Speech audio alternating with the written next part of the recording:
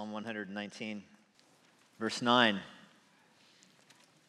How can a young man keep his way pure? By guarding it according to your word. With my whole heart I seek you. Let me not wander from your commandments. I have stored up your word in my heart that I might not sin against you. Blessed are you, O Yahweh. Teach me your statutes. With my lips I declare all the rules of your mouth. In the way of your testimonies I delight as much as in all riches. I will meditate on your precepts and fix my eyes on your ways. I will delight in your statutes. I will not forget your word. Buddy Wood was an elder at Emmanuel Bible Church for a long period of time. I never got to meet him. 17 years ago, he was diagnosed with an aggressive form of brain cancer, and 16 years ago, he fell asleep in Jesus. Throughout the last year of his earthly life, he kept a blog that was turned into a book. That blog, series of blogs, posts described his journey through that last year of his life and his own approach to devotions, his own approach to spirituality. The version of it that was given to me as a gift was titled The Toolkit. And that's a good and appropriate title for it because it's essentially a series of verses to memorize and meditate on and to teach your children to the last stage of one's life. As he was filling out his toolkit, he wrote in his blog about goal setting, about looking over the course of whatever time you have left and setting goals for it. Now, let me describe briefly his treatment that he underwent, as I'm drawing it from, as I mentioned, I never met him. I'm drawing this from his writing. His treatment required him to have his head bolted down. He would go for cancer treatments. They would turn his head at a particular angle. They would bolt it, fasten it so that it couldn't move.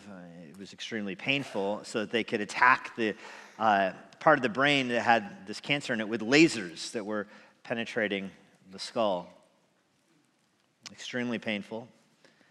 And he writes in his blog, my real objective for this year, looking forward to the last year of his life, he writes, it has little to do with treatments, little to do with test results, and some to do with suffering. The real objective is to bring honor and glory to our God. How did he do that? Well, he said based upon that goal, he dedicated the last year of his life to reading the Bible through with his son. And they did, talking frequently about what they were reading. He died not long after they finished reading it together. I just want you to marvel at the kind of goal setting that is for somebody with an aggressive form of cancer who is estimating he has about a year left in his life. He's looking forward to it, and he's saying, what should I do this year? What do I actually want to accomplish in this year of my life? I mean, how often do we frame our goals in terms of health, to defeat this cancer, or in terms of treatment, to push through all of the protocol? Even in your own personal life, absent cancer, how often do we make our own goals about career advancement or about family accomplishments or finances or athletics and those categories of things, which are all good and noble, of course. It is appropriate to make goals about finances. It is appropriate to make goals about athletics. It is appropriate to make goals about work and about parenting and about your own education and about your physical well-being. Of course, it's good to make goals about those kind of things. Otherwise, you won't move anywhere. You won't accomplish anything. And yet, it's so easy through this goal setting to be on the hamster wheel that just spins that you don't get a second to step off of it and say, okay, what am I actually shooting for here? What's the big picture? What do I really want to accomplish in this year or in this life? That's the conundrum that plagues us all. It's so easy to waste our life with those secondary and tertiary goals without stepping back and asking, what am I really trying to do with myself? What is the real objective in life? I love the answer: to bring honor and glory to God. That's the question that you should be asking about your life. On this New Year's Eve, the question you should be asking is, how have you set your trajectory? If your life is a boat, what direction are you facing? Where are you sailing to? Or are you just trying to get through every presenting cycle? Now, obviously, the million-dollar question as you think about what the point of your life is going to be your relationship to God through Jesus Christ. How does one respond to the fact that God became a man in the person of Jesus Christ and lived a sinless life? How does one respond to the fact that Jesus, at the end of his life, was betrayed by his friends? God imputed to him our sin. He suffered and died for our sin in our place. He was buried in a grave. He resurrected 3 days later and ascended into heaven. And the only way you can be in a right relationship with God is through presenting your faith in Jesus Christ, through coming to God through faith in Jesus Christ, repenting from your sins, submitting yourself to the gospel, really, presenting your life to God through Christ. Apart from that, everything else is just meaningless. Now, that's the entry gate. That's the narrow gate to get on with your Christian life. I'm not preaching this sermon at Springfield Mall. It's at Emmanuel Bible Church on New Year's Eve. You guys are the kind of people that come to New Year's Eve service. Amen. So I'm going to hazard the guess that most of you have gone through that narrow gate, that you have given your life to Christ, you've believed the gospel through faith, you've turned your life to him, and you are desirous of following Jesus Christ. That's the narrow gate, and you're through that gate. But I look around, and I'm seeing some of you have been Christians for 20, 30, 40, even some of you for 60 years or longer. So if you say, my goal in life is to be in a right relationship with God through Jesus Christ, well, you accomplished that 60 plus years ago. And yet God left you here with day after day, week after week, month after month, year after year ticking by. Certainly your goal has to be more forward-looking than something that happened decades in the past. So granted, you're in a saving relationship with Christ, granting that, how then do you set the goals for your life? What is your objective in life now that you've been reconciled to God through faith in Christ? Now what? Now how are you living your life? Now what is the goal of your life? Now what are you working for? Now what end are you laboring for? And that's the way this psalmist opens the second stanza by framing it in the form of a question. How can a young man keep his way pure? In other words, the goal of his life is to bring honor and glory to God through sanctification. He's phrasing it this way. How holy can I be? How can I grow, to make it in New Testament language, let's sprinkle some New Testament language on this. How can I grow more like Jesus Christ? That's the question. It says in verse 9, how can a young man keep his way pure? But the driving thrust of that question is, how can I be more like Christ? It's interesting that he phrases it in terms of a young man. If you're familiar with Psalm 119, you know that the author was not a young man. Why does he phrase it this way? I can only think of the book of Proverbs, which I've been preaching through on Sunday night. Proverbs is pretty clearly written to somebody between like 12 and 15 or so. That's kind of the target audience of Proverbs there. It's aimed at that demographic. And of course, you know, if you encounter Proverbs for the first time when you're older than that, Proverbs can still be helpful to you, but in many senses, the horse has left the barn. So why is the book of wisdom in the Bible, Proverbs, targeted so narrowly towards that kind of demographic? And the answer is because that is the age, Proverbs 2 says, where the person is looking out over their life and they see the path of wisdom and the path of folly, and they're saying, which way do I want to go down? That's that era of life where you're saying, am I going to live this way or am I going to live that way? Which is the path of wisdom? Now, you can encounter Proverbs at any age, and the wisdom of God is useful to you. Proverbs has wisdom for the elderly. It has wisdom for the middle-aged. It has wisdom for the widow, and it has wisdom for every category of life Proverbs has wisdom for. So why then is it structured towards the young? And the answer is because if the wisdom is there for the young and he charges life by it, it will be applicable at every age. That's the same thing that's happening here in Psalm 119, verse 8. How can a young man keep his way pure? I mean, it's a particularly important question for a young man, I suppose, but it is also a particularly important question for a middle-aged man or an elderly man or for any human being. It is the question. Once you've come to faith in God, how then can you keep your way pure? It is described like this by targeting a young man because it's supposed to get you to ask yourself, what are you doing with your life? This is a young man's question. You're looking at the horizon. You don't know where you're going to go to college or if you're going to go to college. You don't know what kind of job you're going to have. You don't know who you're going to marry. You don't know where you're going to live. What are you doing with yourself? What is your goal? And the way the goal is framed is around to keep my way pure. College is secondary. Marriage is secondary. Parenting is secondary. The larger looming issue is how can I be more like Jesus Christ? That's why it's phrased this way. What are you doing with your life? You want to be more like Christ. I would capture it this way. It's a commitment to sanctification. That's the psalmist's goal.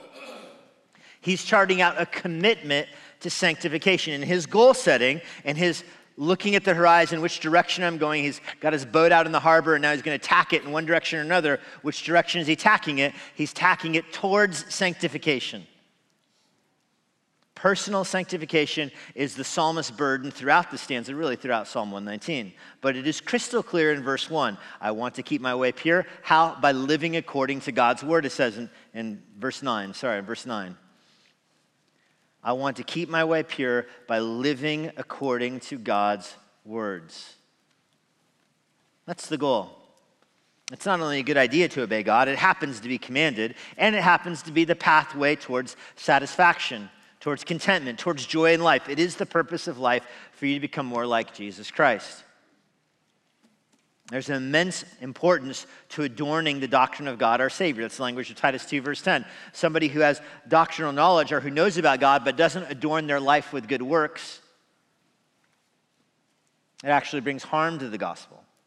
Somebody who has knowledge of the Bible but is not living it out brings harm and shame upon Jesus Christ and his good news. It's for this reason many people mock the gospel, because those who proclaim it lack the lives to show it. That's why there's importance in adorning the doctrine of God, our Savior, with a life of good works, with living, guarding your path, guarding your life, guarding your ways, is the language of verse 9, according to your word. This is personal exertion.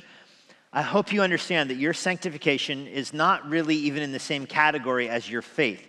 You come to faith in Christ as a gift of grace by God, entirely based upon faith. It is not on works. There's nothing you contribute to your conversion except the sin that makes it necessary. Everything in your conversion is a gift of God that he gives you through faith. That's justification, where your sins are atoned for. When you come to faith in Christ, you present your faith to God through Jesus Christ. The record of your sins is ripped up and thrown away. The debt is canceled, and you are made forensically or judicially or legally, whatever term you want to use, righteous before God at that moment.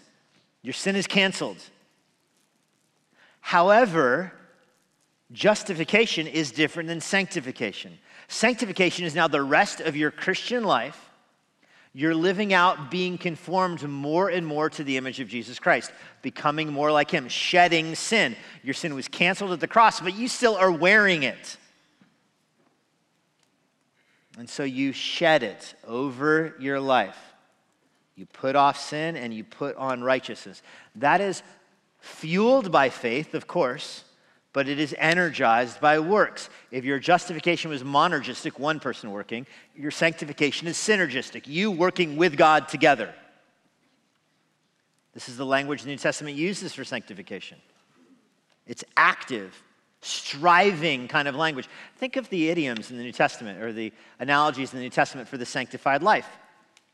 The sanctified life is compared to an athlete who is straining, to a soldier at war, to a farmer in the field, to a runner at the end of a marathon. Those are all active languages. That's sanctification. You don't pursue sanctification by letting go and letting God. I'm going to be sanctified by ceasing my effort. How would those idioms play out if those people had that attitude? What would the athlete season be like if you said, you know what, I'm not going to practice this year. I'm going to let go and let God. What medal would he have around his neck? He'd have a millstone around his neck, not a medal. What would the farmer be like? You see, the farmer said, you know what, this year, for my crops, I'm going to let go and let God. That'd be a hungry farmer. Or a soldier who said, I'm not going to fight. I'm just going to let go and let God. He'd be a conquered soldier. That's the idioms for sanctification. That's the analogies for sanctification. You're supposed to strive to beat yourself, Paul says, to discipline yourself, lest having run the race, you find yourself disqualified. You're supposed to labor for godliness. Faith justifies you and brings you into right relationship with God. Now your faith has given you a new capacity. Your faith brought you from death to life, blindness to sight.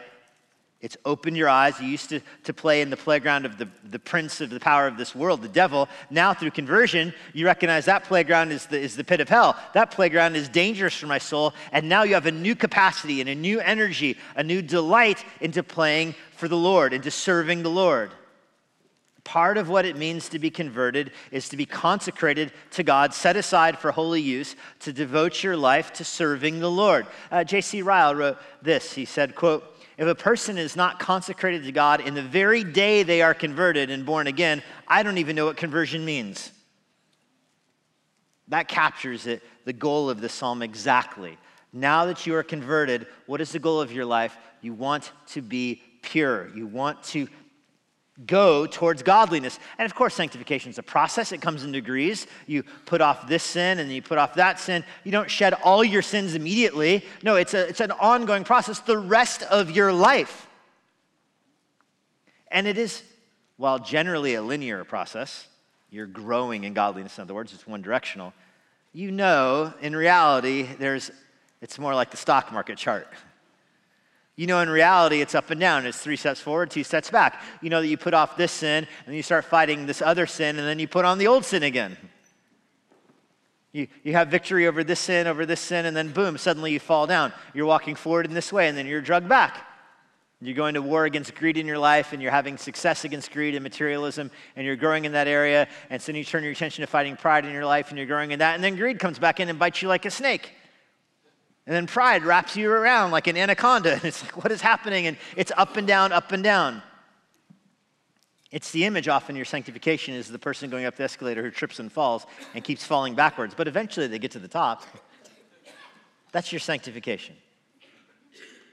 That's why it's helpful to have this kind of goal in Psalm 119. To look at your life and say, am I growing in godliness? If you were to take a snapshot of the person who's falling down the escalator, at any moment they would say, I feel like I'm falling. It's because you are falling. But take a snapshot in 5 minutes and you're like, oh, I actually have gained a couple stairs. At any moment in your life you feel like, oh, I'm not being sanctified. But on New Year's Eve, ask yourself, am I sanctified today more than I was a year ago? Probably. At this moment you feel stumbling. Zoom out a little bit. It's certainly a process. It's a process because by the power of God, He has vanquished the power of sin over our life, but the presence of sin is still there. And so we're changed in one degree of glory to another. Now, how are we changed? You have a commitment to sanctification. My point this morning is your goal is to have a commitment to sanctification by saying, you know what, this year I want to grow in godliness. How?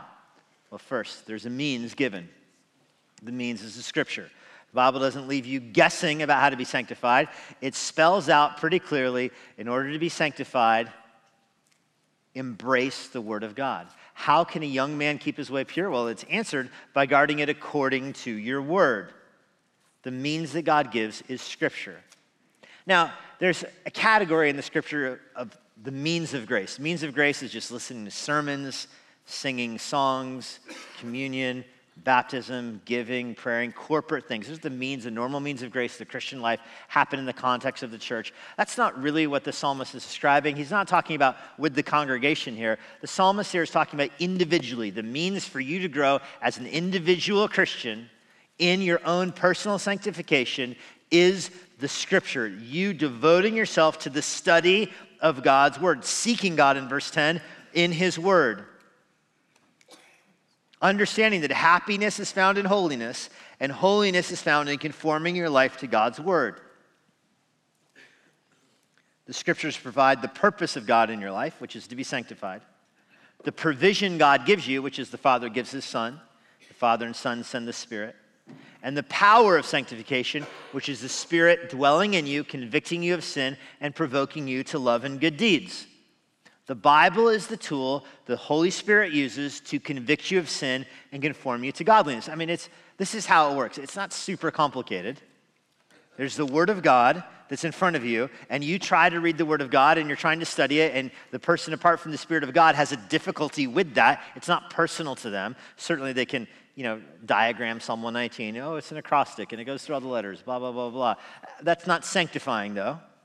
The person with the Holy Spirit is now engaged with the words of Psalm 119, and the Spirit is convicting them of sin and showing them where in the Psalm their life lacks conformity to what the Word says. So the Spirit convicts you of sin. As you read the Word, the Spirit convicts you of sin. You don't even know that greed is a sin until the Word of God tells you that greed is a sin. The Spirit convicts you of greed in particular areas of your life. You're now fighting against the sin. You fight against it by memorizing Scripture about it that combats it.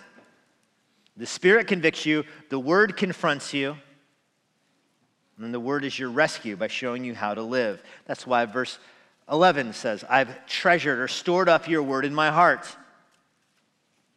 so I don't sin against you. It's the Scripture that propels you to godliness. It's the Scripture that tells you how to live, how to love, what to learn, what sins to put off. It's the Holy Spirit that ministers to you through the Word of God by opening your eyes to the Word. So you want to hear what God says about your life? You read the Bible. There's so many people that say they go out into nature to hear from the Lord, and they go into pursue silence to hear from the Lord. And certainly silence helps you think better and meditate better, of course. But the Word of God is how you hear from the Lord. Nature gives you enough to tell you you're a sinner and to condemn you for it, but not enough to sanctify you. Silence gives you enough to look internally, which is often the source of temptation more than rescue. I mean, Jesus went into the wilderness not to learn more about the Lord, but to be tempted by the devil. You have the Word of God. You want to hear from the Lord? Seek the Word. Seek God through His Word. And then store the Word of God in your heart. There are chipmunks and squirrels in our house, in our yard, not in our house, that I know of. There's chipmunks and squirrels that squirrel their little acorns away under our porch. And it's like a buffet all winter long. You'll see them check in and come out. They stored it away for the winter. This is what the Christian should be like with the Word of God. It is stored, is the language in verse 11. Stored up in the heart. The Word of God is treasured there. You store it there. You memorize Scripture so that when you're tempted, when winter comes, you have it there to draw on. It's the Word of God treasured in the heart that produces maturity. There's no spiritual elites here. There's no spiritual easy passes here. The only way to pursue godliness is through the Word. And the ministry of the Word to your heart prepares you to be conformed to Jesus Christ. The images are the attributes of God. The attributes of Jesus Christ are on display in the Word. They're on display in the commands. You know Jesus is content because He warns against greed. You know He is pure because He warns against lust. You know He is humble because He warns against pride. The attributes of God are on display through the very things that God's Word prohibits you. And then God's Word is squirreled away in your heart so that when you're tempted, you draw on it to fight sin. So for example, I mentioned earlier you don't even know greed's a sin until you come across the Bible telling you don't be greedy. And you're like, oh, okay. And the Holy Spirit presents areas of materialism in your life. Okay, I'm recognizing that as a sin. So now what? Well, you memorize Scripture. 1 Timothy 6:10. The love of money is a root of all kinds of evil. By it, many people have pierced their soul with great pangs of grief. So you memorize that. So you're tempted in a particular moment of time to be greedy or materialistic. You draw that verse to mind, and that's how you fight that sin. You struggle with lust. And so you memorize Ephesians 5, verse 3. Do not let immorality or any impurity or greed even be named among you, as is proper among the saints. And so the Word of God is in your heart. You're tempted to lust. You draw on Ephesians 5, verse 3. You recite it in your mind. That does battle with your temptation. You're tempted for pride. You recognize that pride is a sin. You're tempted to think highly of yourself. James 4, verse 6, God is opposed to the proud and gives grace to the humble. So you're living your life. You're tempted to boast or be arrogant. You draw on James 4, verse 6 at the moment. That's how you fight sin. So the Spirit convicts you of sin based upon the Word. You draw the Word to mind to fight sin. That doesn't mean you always defeat sin.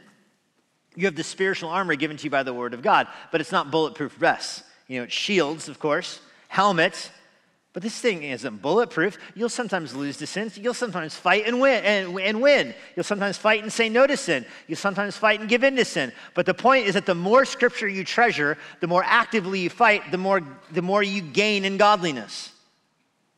That's the battle that's described here. That's what the psalmist is trying to do. Verse 9, I don't want to wander away. I'm guarding my path according to your word. Guarding is very defensive language, isn't it? I'm guarding my path according to your word. Verse 10, I don't want to wander. Look at the second part of verse 10. I don't want to wander from your commandments. Look at verse 11. I don't want to sin against you. He's treasuring the word of God to fight this fight. And of course, don't forget verse 16. I will not forget your word. Another very defensive kind of language. I'm guarding my path. I'm guarding my mind. I don't want to forget what I've squirreled away there. You want to fight sin this year? Memorize the Bible. Read the Bible. Throw yourself into Bible study. That will fuel your fight against sin. Secondly, submission. The means of Scripture. Secondly, the manner is submission. When you do all this, you read the Word and treasure the Word, it affects your life by causing your life to be submissive to God's Word. I mentioned earlier, not everybody who reads the Bible is submissive to it. There's whole books written on the literature of the Bible and on Bible chronologies and commentaries of the Gospels. There's so much written about the Bible that's not written by Christians. You think, how can that person know all the Word of God like that and not be saved? Because their life's not submitting to what is found in the Word. So the Bible itself doesn't sanctify you. It's the Bible plus submission. The psalm shows that the best thing is hidden in the best place for the best purposes. The best thing is your sanctification. The best place is the Word of God. The best purpose is your becoming like Christ, having your life changed. So you read the Bible to be brought under authority of the Bible. I remember the old comedian W.C. Fields was once asked why he was reading the Bible, and his response was that he was looking for a loophole. And often that is the way people approach scripture reading, is looking for an excuse or a way to justify their previously determined course of action. This is what I want to do. Now let me find a verse that justifies it. That's the wrong way of reading the Bible. The right way of reading the Bible is to say, I have this choice in life. My overarching goal is to be sanctified, to be more like Christ. This book tells me how to do it, so now I'm going to read the Word to see what Jesus wants me to do in this situation. That's biblical wisdom, and it comes from submission to the Word of God. You subdue your own desires to the joy that is found in God's Word. That produces the practice of godliness. Godliness is the external expression of your inner submission to the Lord. And what fuels your inner submission here, by the way, is joyful obedience, recognizing that the Word of God presents joy, presents blessing to those who follow it. This submission is seen. We so easily, by the way, think of submission to the Word of God as external works. And some of it's external, of course. You are doing good deeds to your neighbors and whatnot. But notice that in all of Psalm 119, not just this stanza, but the whole Psalm 119, your obedience to God is way more internal than that. Like the battle's in the mind and the heart before it gets to the hands. In this psalm, it's not less about the hand, it's more about the head, the heart, and the voice is where this psalm goes. There's a battle in the mind to know the Word, to memorize it. That battle is fueled by the love in the heart for the Word. Notice in verse 10, it's with my whole heart I seek you. This is a heart-driven endeavor. That's why he doesn't want his feet to wander, because his heart is seeking him. He stored up the Word, verse 11, in the heart. He keeps going. Verse 14, in the way of your testimonies I delight as much as in all riches. I mean, sin is selling out satisfaction in God. That's why people sin, is they think that the sin will give them more satisfaction than obedience to God. But it doesn't matter the category of sin, greed, materialism, lust, anger, pride, whatever. There's a desire in your flesh that says, I want to do this, and there's this conviction that this action will bring me more happiness than obedience would. So when you start to peel back and get to the root of the heart, you realize a great way to fight sin is to increase your heart's desire for the Lord, to magnify the obedience of the Lord in your heart so you desire him more. That's why he says, I desire obedience more than all riches in verse 14. You know, if you were guaranteed not to get caught, no criminal or legal or personal or practical consequences whatsoever, the Lord would know your actions, but nobody else would, what kind of sins would you do? What kind of thing would you steal? Would you steal something for $10? It's worth $10. Would you steal that because you really want it? Or $100 or $1,000 or $1 million? Would you steal $1 million? Think of how that would improve your life. You could pay off half of your mortgage. Think of how that would improve your life if you just got your hands on $1 million. Would you do that if it would involve sin?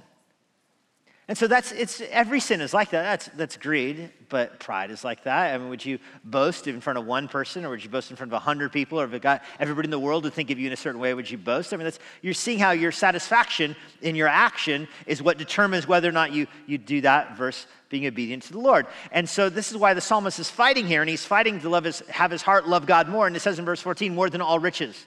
Once you arrive at that category, this is the path of sanctification. Like, it doesn't matter how much money I would get, it's not worth it because I love Jesus more than all the riches of the world. The first time you read verse 14, you think that's hyperbolic language. He's just exaggerating to make the point. But as you start to think about it, you realize, no, this conviction in your heart is what drives sanctification. All the treasure in the world are the pleasure of God. I choose the pleasure of God every time. Riches I heed not, nor man's empty praise. What I want to live my life for is the delight I have in the Lord. Treasuring the Lord pays dividends more than sin. And so verse 16 says, I will delight in your statutes. This is the satisfaction that's connected to sanctification. I'm satisfied in the Lord, so I'm going to follow him. Now, I said it negatively, like what? Would you sin for all the money in the world? That's a negative thing. I'm not going to do that so that I have the pleasure of the Lord. But now make it positive. Think of the kind of sacrifices people make for worldly goals. Think of the athlete who gets up at 5 a.m. every morning, who goes to the gym every day. Think of the father who moves his family across the country for a better opportunity at work, and the sacrifices they'll make. And I know the Washington, D.C. area is filled with these people. People will come here for 2 years, or 3 years or whatever. They'll take a transfer to the Pentagon or headquarters or whatever, and they'll work so hard for 2 or 3 years. They'll take their kids out of school, they'll move their family across the country, and they'll put in, what the Navy calls half days, 7 a.m. to 7 p.m. They'll just work the lights out of the place. They'll make a huge sacrifice in their life for 2 or 3 years. So at the end of it, they can get some kind of promotion and a better paycheck and go back and buy a better house somewhere and provide this or that for their family. Parents will make huge sacrifices to give their kids better education.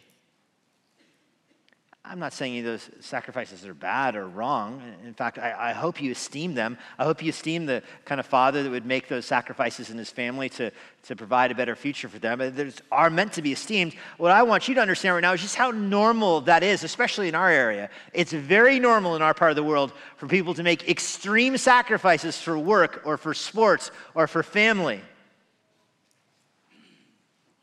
But then those same people will often turn around and say, a devotional time with my family? I mean, that's crazy. It's too hard to have regular Bible reading. Think of the kind of discipline and sacrifice I'd have to have in my life in order to read the Bible regularly. That's nuts. To bring my family before the Lord, there's, soccer practice and this practice and that sport and the other sport and this school and that school and this meeting and that meeting. We don't have time to do some kind of devotional together. That's just the normal way we think. The sacrifices for a 10% pay raise, huge, moving van, let's go, let's head out. Read the Bible, whoa. It comes down to what you delight in, what you're willing to make the sacrifice for. What sacrifices would you make for all the riches of the world, verse 14 asks. Well, it's the heart. You love the Word of God. The mind, you're treasuring the Word of God. It goes to the voice. Verse 13, with my lips I declare all the rules of your mouth. Notice the progression. He's meditating on the Word of God, which causes him to love the Word of God, which is now causing him to speak the Word of God. He's not using his voice to brag. He's not using his voice to tear down. He's not using his voice to gossip or to slander. He says, I'm going to use my voice to tell other people what the Word of God says. That's what I want to do with my voice. God, thank you for the voice. I'm going to use it to tell people about you. This is exactly what Jesus meant. Out of the overflow of the heart, the mouth speaks. He treasures the Word of God in his heart, so when he opens his mouth, what comes out? Surprise, it's the Word of God, the very thing he loves the most. So there's the progression. Studying the Word of God in verse 10 leads to treasuring it in verse 11, leads to declaring it in verse 13. That's what the psalmist has done. He's going to speak it. Now, I mentioned earlier this psalm is an acrostic, Psalm 119, the longest chapter in the Bible. Every stanza goes through a letter of the Hebrew alphabet. So every verse in the first stanza goes through Aleph, the Hebrew A. So every verse, verses 1 through 8, begins with the same letter. 9 through 16, the second stanza goes through Bet, the B, the Hebrew B, second letter. So every verse goes through the second letter. Next stanza, 17 to 24, through the third letter, Gimel, the fourth, D, Dalet, 25 to 30, 32, and so forth, the whole psalm. Not in English, of course, because it's in Hebrew, translated in English. So if you're looking, you're not going to see it there, but believe me, it's in the Hebrew. Why would you write a psalm like that? That is a lot of work. Why would you write a psalm like that? And there really is only one answer. You write a psalm like that because it's a mnemonic. It helps you memorize it. The medium becomes the message here. It's demonstrating that you'll corral every letter of the alphabet and order them so that you can better understand the Word of God. You will use the whole expanse of human language and you will give it structure so that you can hang your mind on the Word of God. You can speak it with your mouth and think about it in your head. It's entirely a mnemonic. He's saying, I will use every creative way at my disposal to learn the Word so that I can live the Word. That's submission. And that leads, thirdly, to the mind savoring the Word. The mind savoring the Word. This psalmist his delight is connected to not forgetting God's Word. I mentioned verse 9 is defensive. I want to guard my feet according to your Word. Verse 16, I do not want to forget your Word. His mind is the one that is doing the delighting and the savoring. Verse 15, I'm going to fix my eyes on your way. This is the mind telling the eyes where to look. That's his commitment.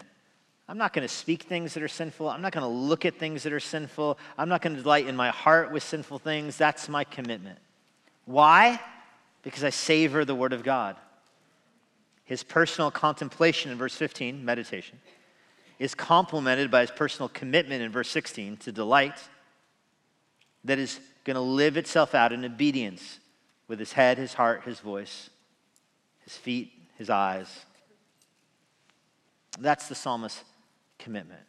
So what does it look like to look at the year ahead and say, I want to commit myself to sanctification? It looks like devoting yourself to scripture reading, submitting your life to what you find there, and by savoring and delighting in Jesus Christ through his word. That's the right effort through the right means, the word of God, with the right outcome, conformity to Jesus Christ. That's what the author says he wants to do. That covers every verse in the psalm except one. We did skip one. Verse 12, blessed are you, O Yahweh. Teach me your statutes. This verse stands out. This verse is a prayer. He snuck a prayer in there. He's got 8 verses of meditation about his own personal obedience, and in the middle of it, he drops a prayer in there. And there are so many examples of that throughout Psalm 119. It's not just here. He will often put a prayer in the middle of his stanza. Why? Because even though he's saying, I'm the athlete, I'm the farmer, I'm the soldier, I'm committed to treasuring God's word in my heart and living it out, he recognizes he's still dependent upon grace. Your salvation is entirely based on faith. Your sanctification is not entirely based on works. I never said that. Your sanctification is synergistic to people, your effort and the grace and kindness of the Lord. And so the athlete says, I'm going to discipline myself, but God, I need your help.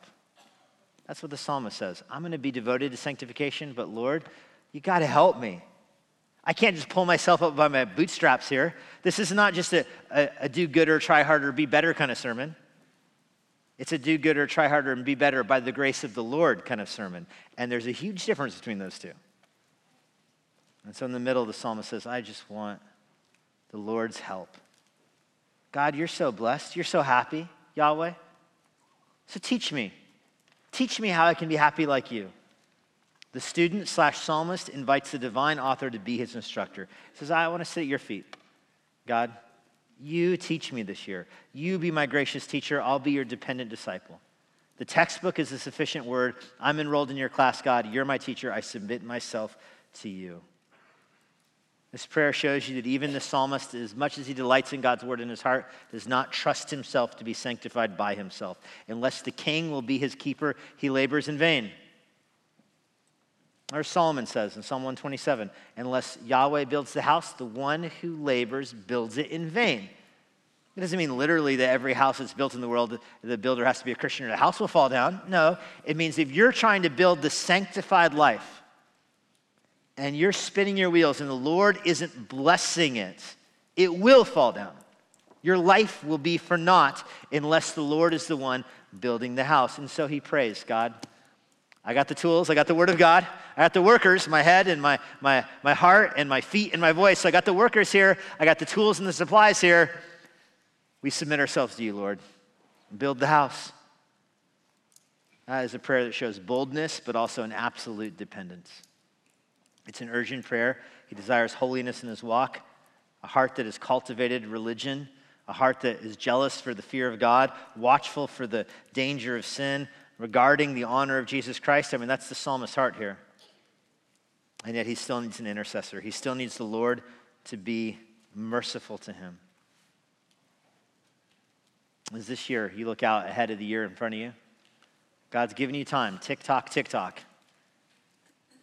He's given you a year, another year in front of you. Perhaps not all of you will live through this year. Perhaps the Lord will return before this year is over. Nevertheless, God gives you times and seasons to mark your life by. So mark out the year ahead and commit in your heart to next New Year's Eve, looking back on the year of 2024, if the Lord tarries, and seeing your growth in godliness. Lord, we know that there is more holiness to be attained in this world than we can imagine. There's more happiness to be found in holiness in this life than we can imagine. Lord, keep our minds in your word. Keep our hearts away from thinking that all of the satisfaction to be found in you is in the next life. We know that's not true. You've left us here in this world to be sanctified. But God, we know ultimately that it is you that sanctifies us. You are the agent of sanctification. It's your word is the means, but it's your spirit that is doing the sanctifying. So we can genuinely say with Solomon, unless the Lord builds the house, the one who labors in vain. We don't want to spin our wheels this year, Lord. We don't want better grades and better scores and better paychecks and better families, better houses and tools and toys. More than all that, Lord, we want a better relationship with you. So we pray that you would build the house of our sanctification this year. That's our request in Jesus' name. Amen. And now, for a parting word from Pastor Jesse Johnson. Thanks for joining us. If you're in the Washington, D.C. area, I would love to see you at Emmanuel Bible Church. For more information on our church or our current service times, go to ibc.church. For more information about the Master's Seminary and their Washington, D.C. location, go to tms.edu. I hope this resource has been a blessing to you, and it helps you seek the Lord daily, serve others around you, and share the gospel with boldness.